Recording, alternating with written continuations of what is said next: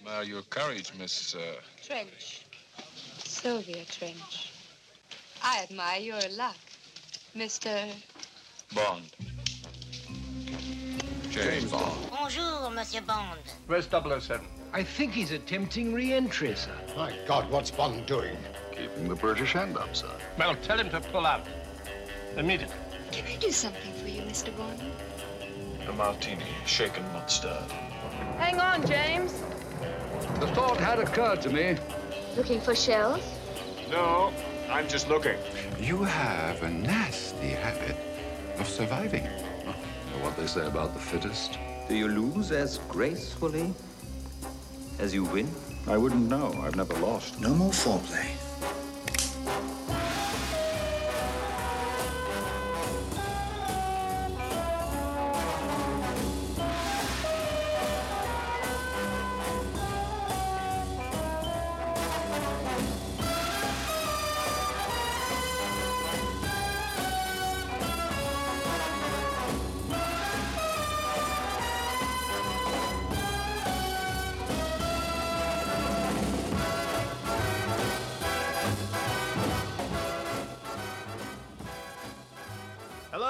Welcome to a new episode of Bond Backwards. My name is Anders Holmes, and I'm joined by my brother Adam over Zoom in America. Hello. Today we are going to be reviewing From Russia with Love. I fly to you. Stop crooning. I travel the world to love. Sorry. Can I tell you a funny story about From Russia with Love? Yes, you can. A couple of years ago, I went to see the band Blondie.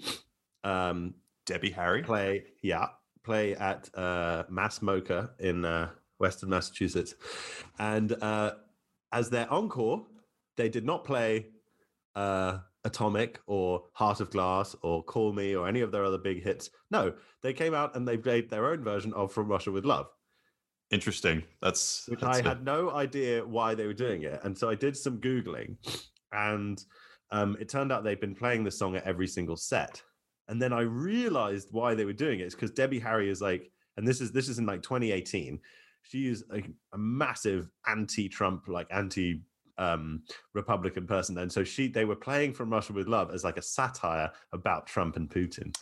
I see. So that was quite hard to get at the time. So I was just standing there being like, why the fuck are they playing From Russia with Love? Anyway, so that's my From Russia with Love theme song story. Matt Monro, of course, who did On Days Like These for which was made famous by The Italian Job.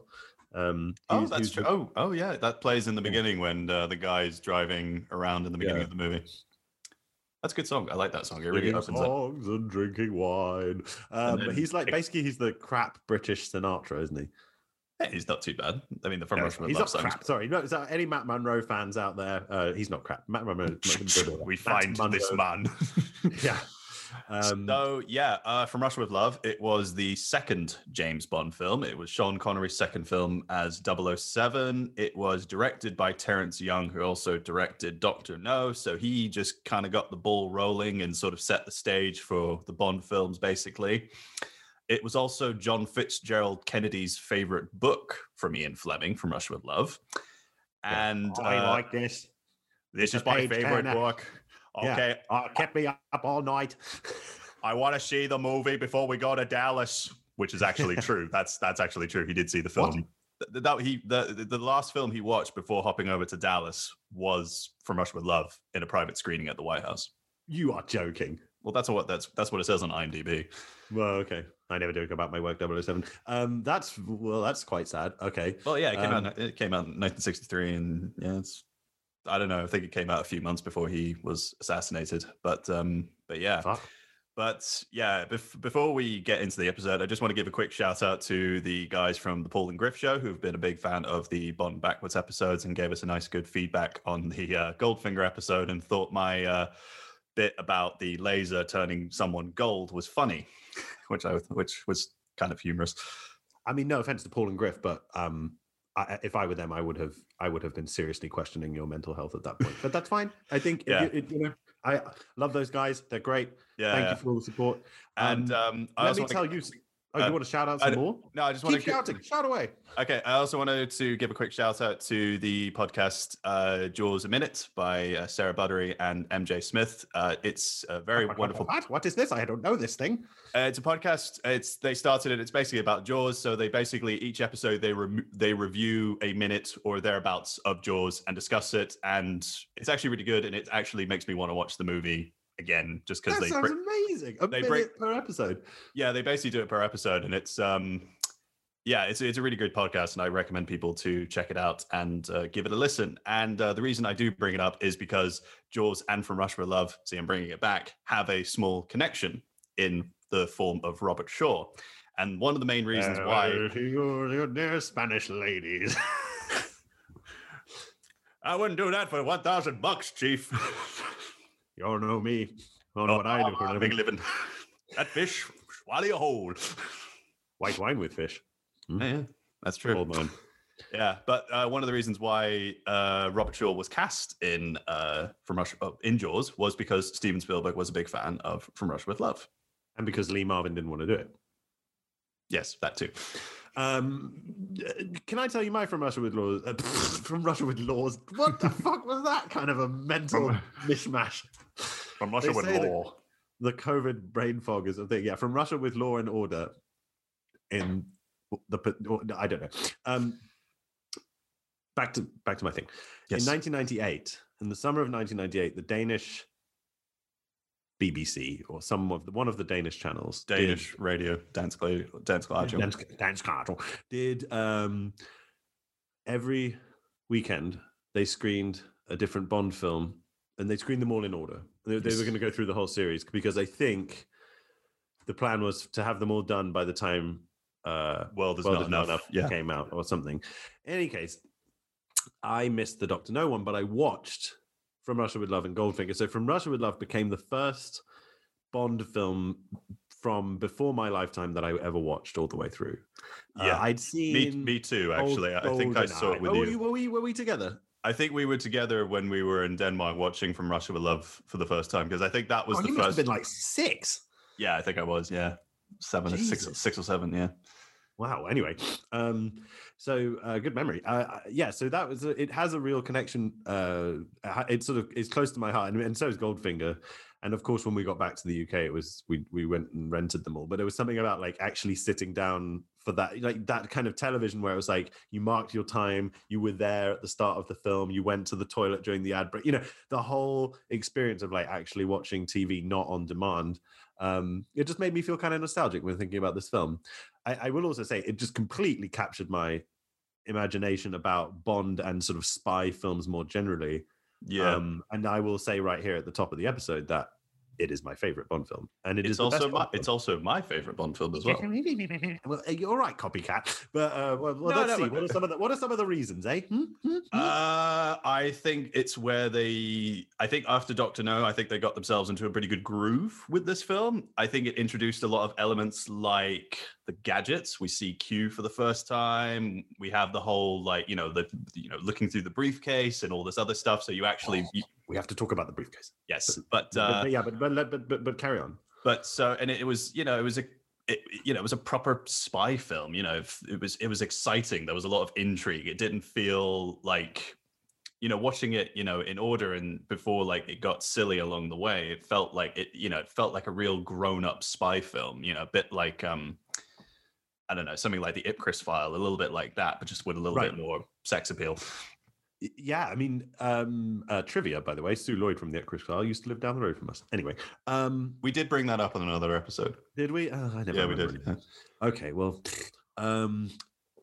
yeah. Anyway, you're not paying for this. This is free content. Nap off. Yes. Can't be expected to remember everything. Yeah. I have hay fever. Excuse me for a second while I mute my microphone and make a disgusting noise. Anyway, sorry. You didn't mute that. I heard that. Oh, it's fine.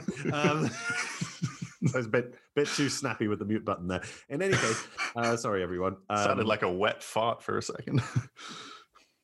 Anyway, you were about to say something. It's spring. I'm miserable. What was I going to say? From Russia with Love. Okay, yeah, grown-up spy film. So you said it gets into the groove. I actually think Dr. No and From Russia with Love represent two sides of the Bond franchise, and that you need both these films. They're both kind of pilot projects. Dr. No is full-on, silly, exotic, full of sex, full of campiness, hidden bases. Bit racist as well. Well, we'll get to that. All that stuff. And so that sets one template, and this template is, as you say, the sort of Cold War, Central Europe. It has a sort of old world sensibility, very much kind of focused on the Soviet NATO conflict. And it has to be said that, while this does represent them getting into some kind of stride, that they do more Dr. No than they do From Russia with Love as the series progresses. And that, I think, in Goldfinger, if you look at the like recipe mixture for Goldfinger, it's probably 40% From Russia with Love and 60% Dr. No is what I'd say.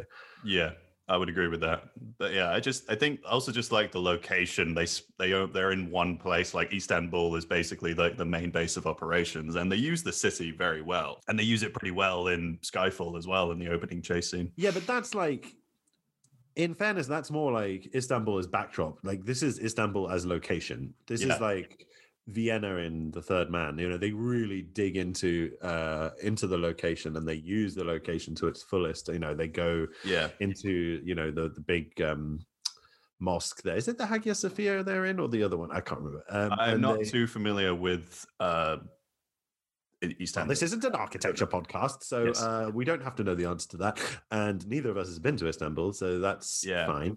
I would like to go when it's safe to travel. Well, there we go. So when it comes to do our where would you go in this film bit, it's either Istanbul or Venice, I suppose. Well, look, it is absolutely a great location, and it is a great location for spy stuff. It's not the first time, Istanbul crops up a lot in spy literature. Like Eric Ambler uses it, and there's a great Graham Greene novel called Istanbul Train, which has a train in it as well, so reminiscent of this. And I need to read more Graham Greene. I need to read more. Oh, Graham Greene's phenomenal. Yeah, I mean, seriously, like, so many good books. The Quiet American is where I would start. So Istanbul is, it sits in this really convenient location because it is, Turkey is kind of neutral in the Second World War, but it is still right in the neighborhood of all this conflict. And so after the war, you've got this thing where the Balkans are, a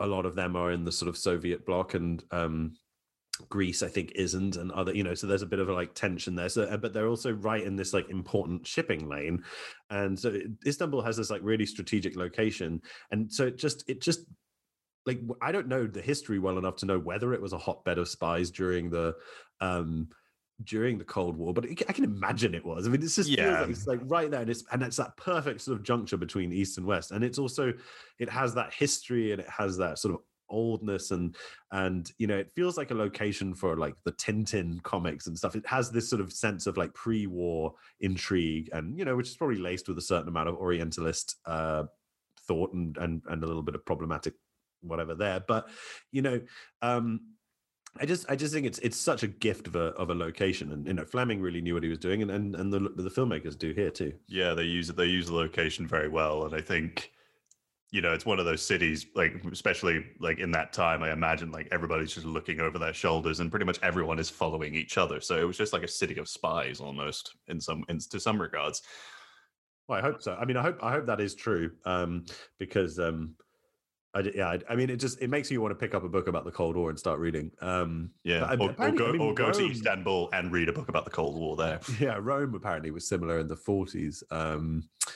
With a lot of like escaped Nazis and stuff were going through it. But this is not a podcast about escaped Nazis. If you want to listen to one of those, listen to The Rat Line.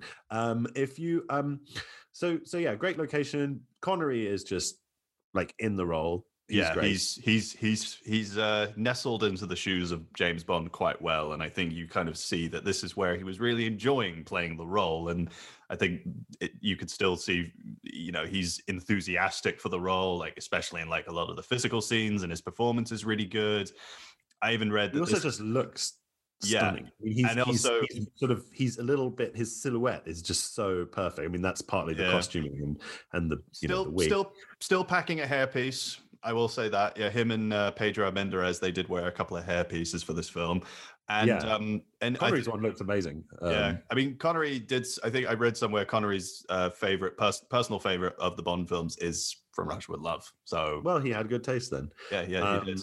He does seem to be enjoying himself. Yeah, and I think what I really like about this film is that we do get a bit of a hint of it in Doctor No. We do get a hint of Spectre, and I think I like in this film where they actually give a little bit more of a sense of the operations, and you're introduced to Blofeld, who is played by I think his body is played by Anthony Dawson, who was Professor Dent. Professor Dent, yeah. Yeah, and he was dubbed by Eric Pullman. Who was he the guy who just dubbed everyone at this point? Yeah, he was the guy who was in. He dubbed Blofeld also in Thunderball, so he was that guy, and he was also in The Third Man. He was uncredited as a waiter in that film. Well, there you go. The cast in this is just brilliant. I love Lotte Lenya, of course. Rosa Klebb, number 3. Rosa Klebb, she's wonderful. I also have a big soft spot for Vladek Sheybal, who plays Kronstein. Who's Walter Gotell shows up, of course. Yeah, Walter Gotell, he plays Morzeni, the thug who basically trains everybody on this island in like this big mansion, and then there's like a training ground. I love the training.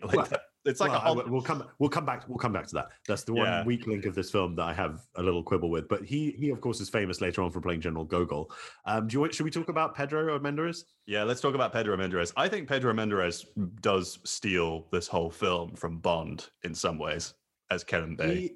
He is, well, Kerim Bey is such a great character. Pedro Menderes is a wonderful actor who people who watch westerns from the 1940s and 50s will be familiar with. He's in a couple of John Ford films.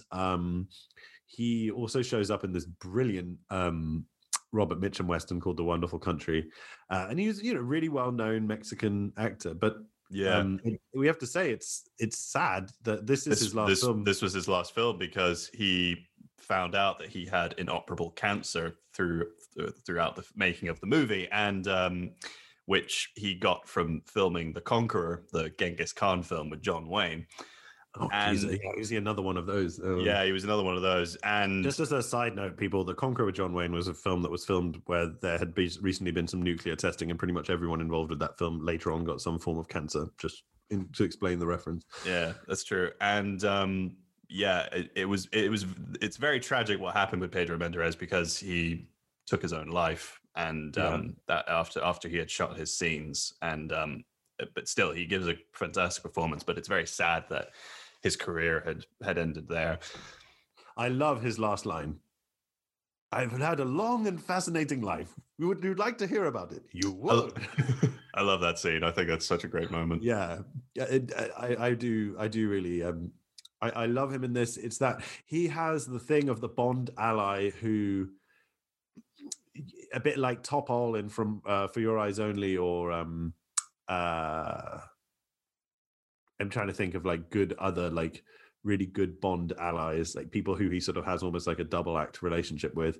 Some of the better Felixes, but like he develops from the Felix relationship from Dr. No into like a real partnership, like Felix and Dr. No is pretty much like a guy who Bond gets to do his photocopying.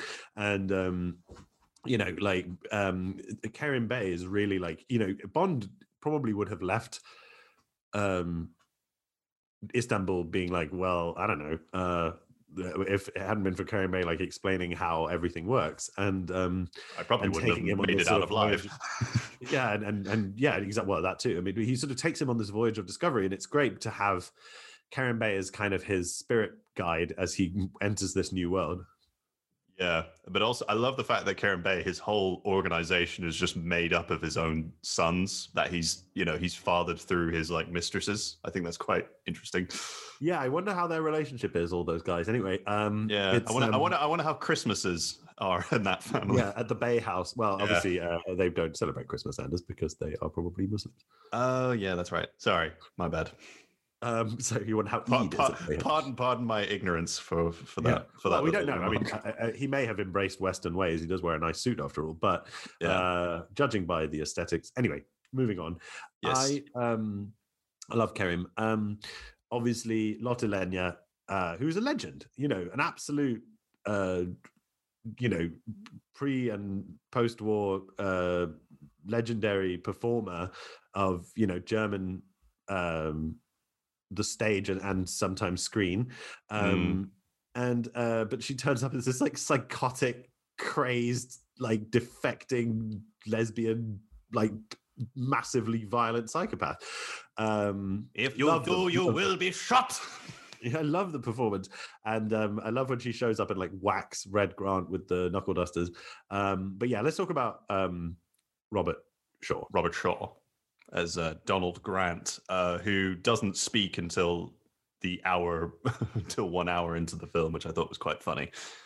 Well, and also is good because he's great. He's a great physical performer in this movie, and he's very menacing. Like every time when he's like stalking Bond throughout the train or like throughout the cities and stuff like that, you really do get a sense of like, this guy's kind of creepy, and I don't know what's going to happen. I don't know what he's going to do, and is Bond up for the challenge? Because at the beginning of the movie, he strangles like a Bond decoy, and then which we're going to talk about in a minute.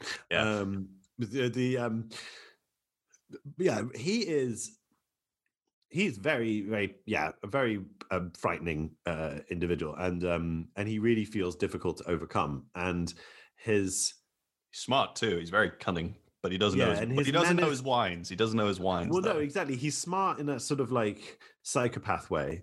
And and that's where he's ultimately defeated, because Bond is smarter than him because, well, he's smarter. He's got true intelligence, whereas Grant's intelligence is more like it's more animalistic almost. Well, he grew I kind of get the feeling with Grant, he grew up in a working class family and on the streets and kind of fought his way up. And Bond is child of privilege. Yeah, that's the thing. That is the inequality of the system right there. It's kind of interesting that Grant in some ways is the main villain of the piece, and yet he's the first of the villains to die, the first of the big villains to die. And yet he's the one who feels the most difficult to defeat. And it's sort of unusual because in the Bond franchise thereafter, what normally happens is the big blonde bastard sidekick is one of the last people to go. Yes. If you think about the guy in Tomorrow Never Dies or the guy in For Your Eyes Only, they're all called like Hans and Gunther and stuff like that. And so it's they all have some sort of pain threshold, which is kind of interesting. Like you can throw everything at them. There's this real like sort of fascist kind of Superman stereotype going on there. But yeah, he's dispatched with relatively early, like in the sort of climactic part of the film. But what a fight and what a way to go. I mean, that fight scene on the train is just still one of the most brutal things. But what I like about that scene is there's no music in that scene. It's just the sounds of the train. It's all the like sound effects of them grunting and the hits and everything. And also it is a very claustrophobic scene. And I think the lighting with the blue lighting is very clever. And it adds to like the tension of it, of what's going to happen, because you kind of get the sense that, Bond's kind of met his match, and you could think that he could easily get This could killed. go either way. Yeah, this could go either way. But, then there's the trusty knife in the briefcase, and then he stabs Grant. Well, and then he gets him with his own. Yeah, he gets him. Yeah, that's true. Yeah, on his little watch, whatever that is. And then he keeps the watch apparently for on Her Majesty's Secret Service. But anyway, which I thought was a bit weird when that comes up in the film. That? That's really weird. Bond? Yeah, I think that. By the way, can I say, I don't know if you've seen this, but George Lazenby. This is completely unrelated. George Lazenby is doing branded merchandise. Is he? You can get a T-shirt from the George Lazenby shop that said "This never happened to the other fella" on it. I kind of want to get that T-shirt now. I know. I kind of want to get that mugs. shirt. You get fucking mugs and shit. Like he's just hawking all this nonsense. I feel like he should give us a cut because we gave him such a good review in our On Her Majesty's Secret Service. Yeah. Anyway, unrelated. I could even write him a pitch of my idea from the last episode. Yeah, we could make it as an independent film. It could be like the Never Say Never Again for No Time to Die. Yeah, exactly. Yeah. We get Kevin McGlory. Is Kevin McGlory still alive? We can get him involved. No, he's dead. Oh, okay. He died He died when Casino Royale came out. It was so good, the film killed him.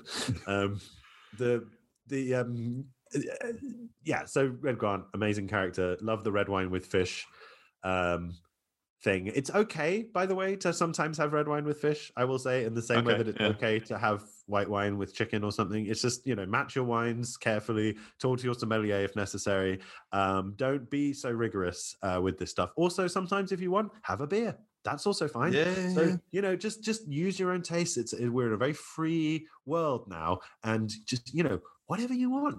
But back then, you just didn't order red wine with fish, and it's ridiculous. I will also say that is one of the least subtle poisonings I've ever seen in my life. Yeah, that is a very both sort of looking, like right at him, and he's like, it's like, don't mind me, just putting a little knockout juice in the wine. Yeah. Also, he fills her glass like to the brim. And she's like, yeah, I know.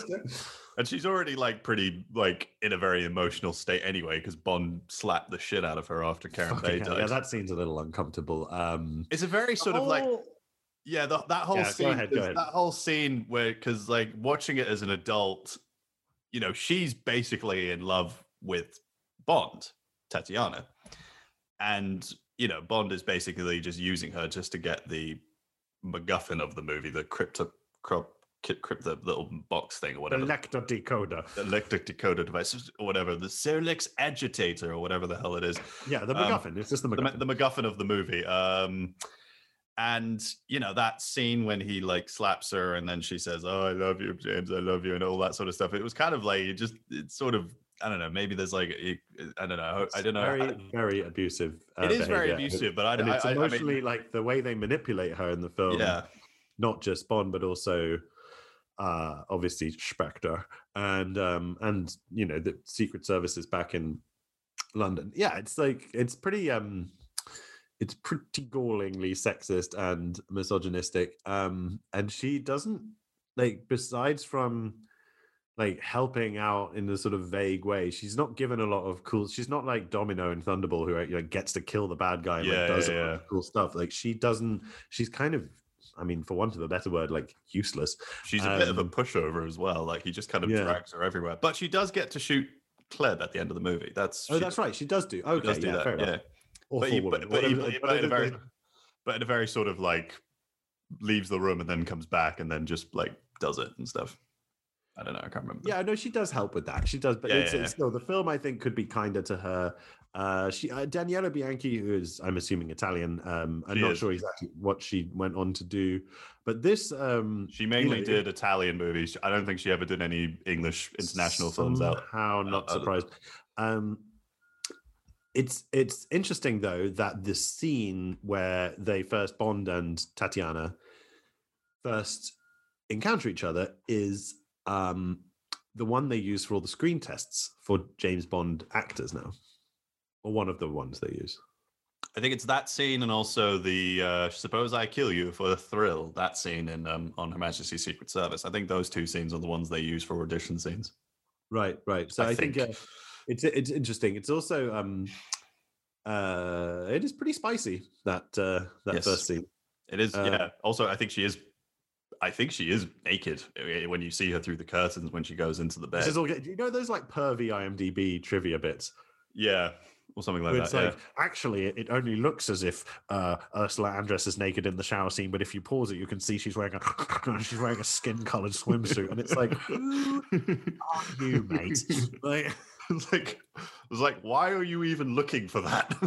Yeah. It's there's a lot of like perverted. Yeah, but I think the perverted behavior. Bit of historical background for the character of Tatiana. She was actually based on Maria Krystyna Janina Skarbek, also known as Christine Granville, who was a Polish agent for the British Special Operative Executive during the Second World War.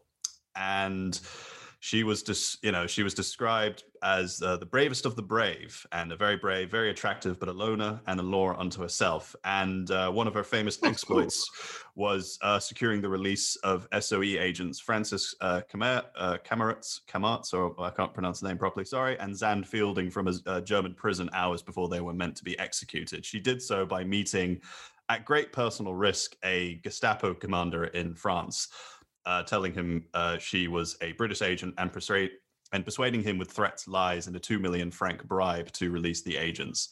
And that's fictionalized in a TV show called Wish Me Luck. And she lived to the age of 44, where she was sadly stabbed to death in a London hotel in Earl's Court by an obsessed and spurned suitor. Bloody hell. Yeah. There's a quote from Claire Mully, who she said, "She loved men and sex, adrenaline and adventure, her family and her country. She loved life and the freedom to live it to the full. Since childhood, her most defining characteristic had been an intense desire for freedom from authority, to roam and ride and live. Jobs, marriages, and the polite rules of society were unacceptable constraints." Wow. Yeah. So just I don't think I'd ever heard of her. That's amazing. Yeah, Fleming based Tatiana on her. Well, yeah, Tatiana does feel like she embraces more of the constraints, and that's a shame. Speaking of Fleming, he has a cameo in this film. Does he know? He does. He, I did not know that. When they're supposed to stop the train and get off and be picked up by Kerim's son. Yes. And the train keeps rolling. There's a guy in shot as the train pulls away, standing by the tracks with his hand on his hip, and that's Ian Fleming. Oh, I did not know that. Okay, that's cool. Yeah. That's quite nice, actually. Yeah, so it's just he visited the set. He died shortly after. So this is also the last film he saw. Yeah, he did. He passed away, and yeah, the whole Kevin McClory scandal kind of broke him because he had to like pay all sorts of money, which we talked about this on the Thunderball episode. It's sad. It's sad that Ian Fleming didn't get to live to see more of his films, but then probably shouldn't have smoked so many cigarettes. Yes, that's true. He had a fair amount of martinis in there as well. But then again, I'm not one to talk. The casting's great, the locations are great, the narrative is straight out of 1950s spy literature. It bears, I think it's pretty close to the book. I don't know because I haven't read it. But it's also it's like a Hitchcock film. It's the closest we ever get for a Bond film to be like it has the tension of a Hitchcock film. It's almost like when it's on the train, it just turns into like The Lady Vanishes or something. Well, that's what I was going to say. It was going to be my next point. I think the other thing just to mention, this is one of the great train movies. Yeah, I love films on trains, and like Murder on the Orient Express with Albert Finney is amazing. The Sidney Lumet film, Taking a Pelham 1, 2, 3, this sort of thing. A train is a great location. And you always kind of expect like getting onto the train, like just him just bumping into Poirot and then just kind of going their separate ways. Yeah, this sort of this is a very Poirot universe that is. Yeah, it is. And the porter who you have to pay off and all that stuff, and the dining car, and it's also a great piece of nostalgia. The other Hitchcock film, of course, it resembles is North by Northwest. That's true. Which North by Northwest is like almost a pitch for a Bond film. I mean, if you could say that, there's a reason why Hitchcock would have been a great Bond director. But he chose to make The Birds instead, and I know which film I'd rather watch out of this or The Birds. The train is wonderful. It's I will also say there's a great follow-up to The Lady Vanishes called Night Train to Munich, which I haven't seen that, no, but I would like to. Not directed by Hitchcock, but it does have Charlton Caldecott in it.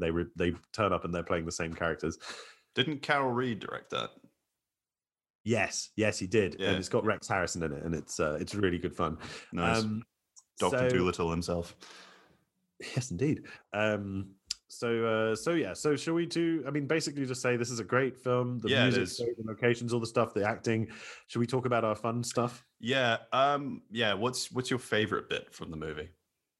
Because there are so many bits. I love the bit where Kronstein gets the note under his water glass at the beginning when he's playing chess. I love the sniper with the guy crawling out the window and getting shot. I love the periscope up into the Russian office to like see what's going on. Everything on the train. But I think my favorite bit. Oh gosh, it's so hard to pick because every time I think of another one. But it's sort of it feels like it could be the scene in the mosque, that it's just like that location, the way with Grant stalking the Bulgarian agent and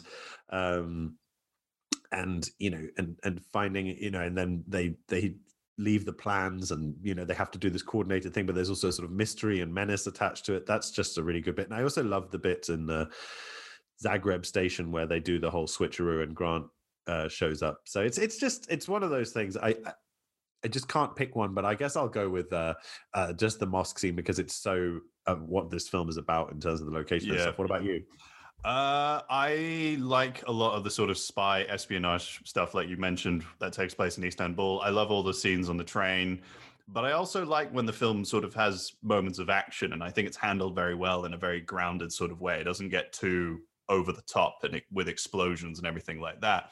I think the gypsy attack scene is pretty good. I thought that. I mean, I think the whole gratuitous female fight is a little bit ridiculous. I also quite like the helicopter chase, where it's a bit like North by Northwest with the plane and him on the mountains and everything like that. That's a great bit. Yeah, and I think Sean Connery nearly got seriously hurt during the making of that, when the helicopter kind of pops up a bit too quickly, and you maybe they got his reaction on camera on that and stuff. And also the boat scene as well when they're going to Venice. I think there's a lot of good action sequences, and also just the bit on the end when they're on the gondola and he throws away the tape and then the music's playing in the background. It's very all romantic and nice, and it's a good way to sort of end the film on that sort of note. And right, so we have to pick one.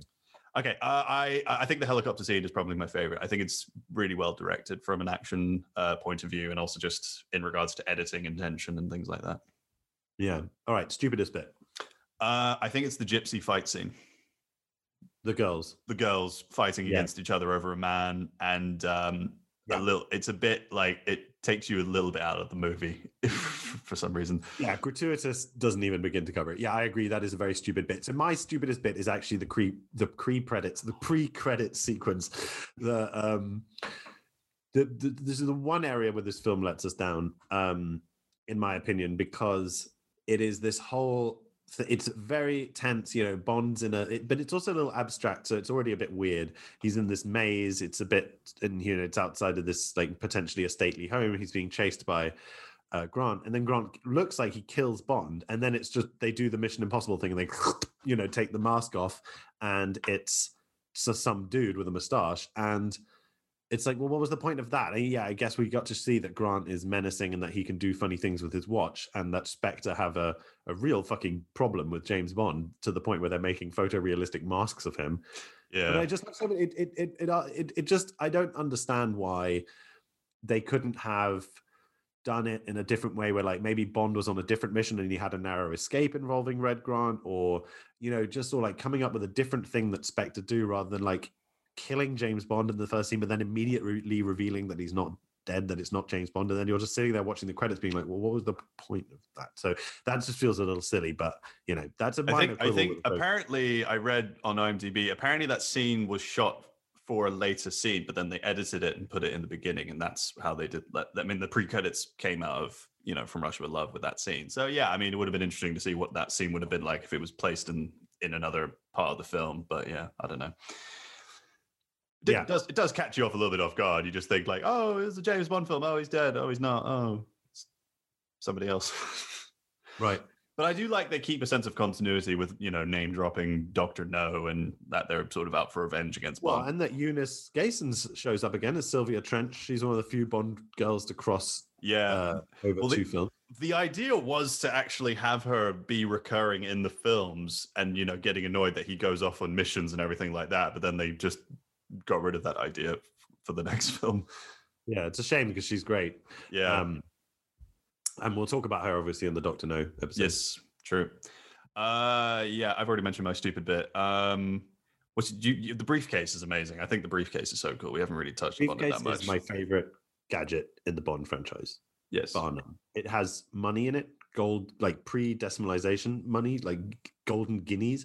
It has an exploding tear gas capsule. It has a sniper rifle. But the coolest thing in the world is that you press a little part of it and out pops a little knife that you can throw, that you can stab with. I mean, it is, and it looks great. It's compact. I love it. I love that briefcase. Yes. I want one with all the money in it. And yeah. Nice. Favorite location?